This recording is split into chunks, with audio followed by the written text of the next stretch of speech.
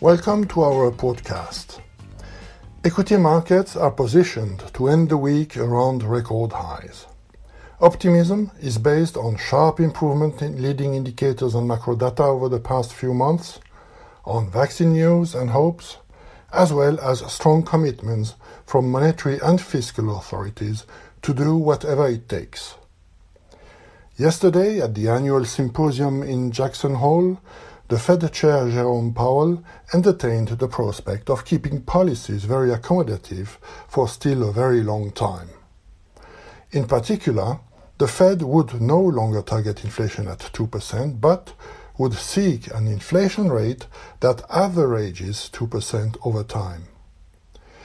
As a result, the yield curve steepened, with the 10-year Treasury yield gaining approximately 10 basis points during the day to reach 0.78%. The dollar was volatile, but in the end lost ground to trade above 1.1850 against the euro. Today, we have confirmation that Shinzo Abe, Japan's Prime Minister, will resign due to health reasons.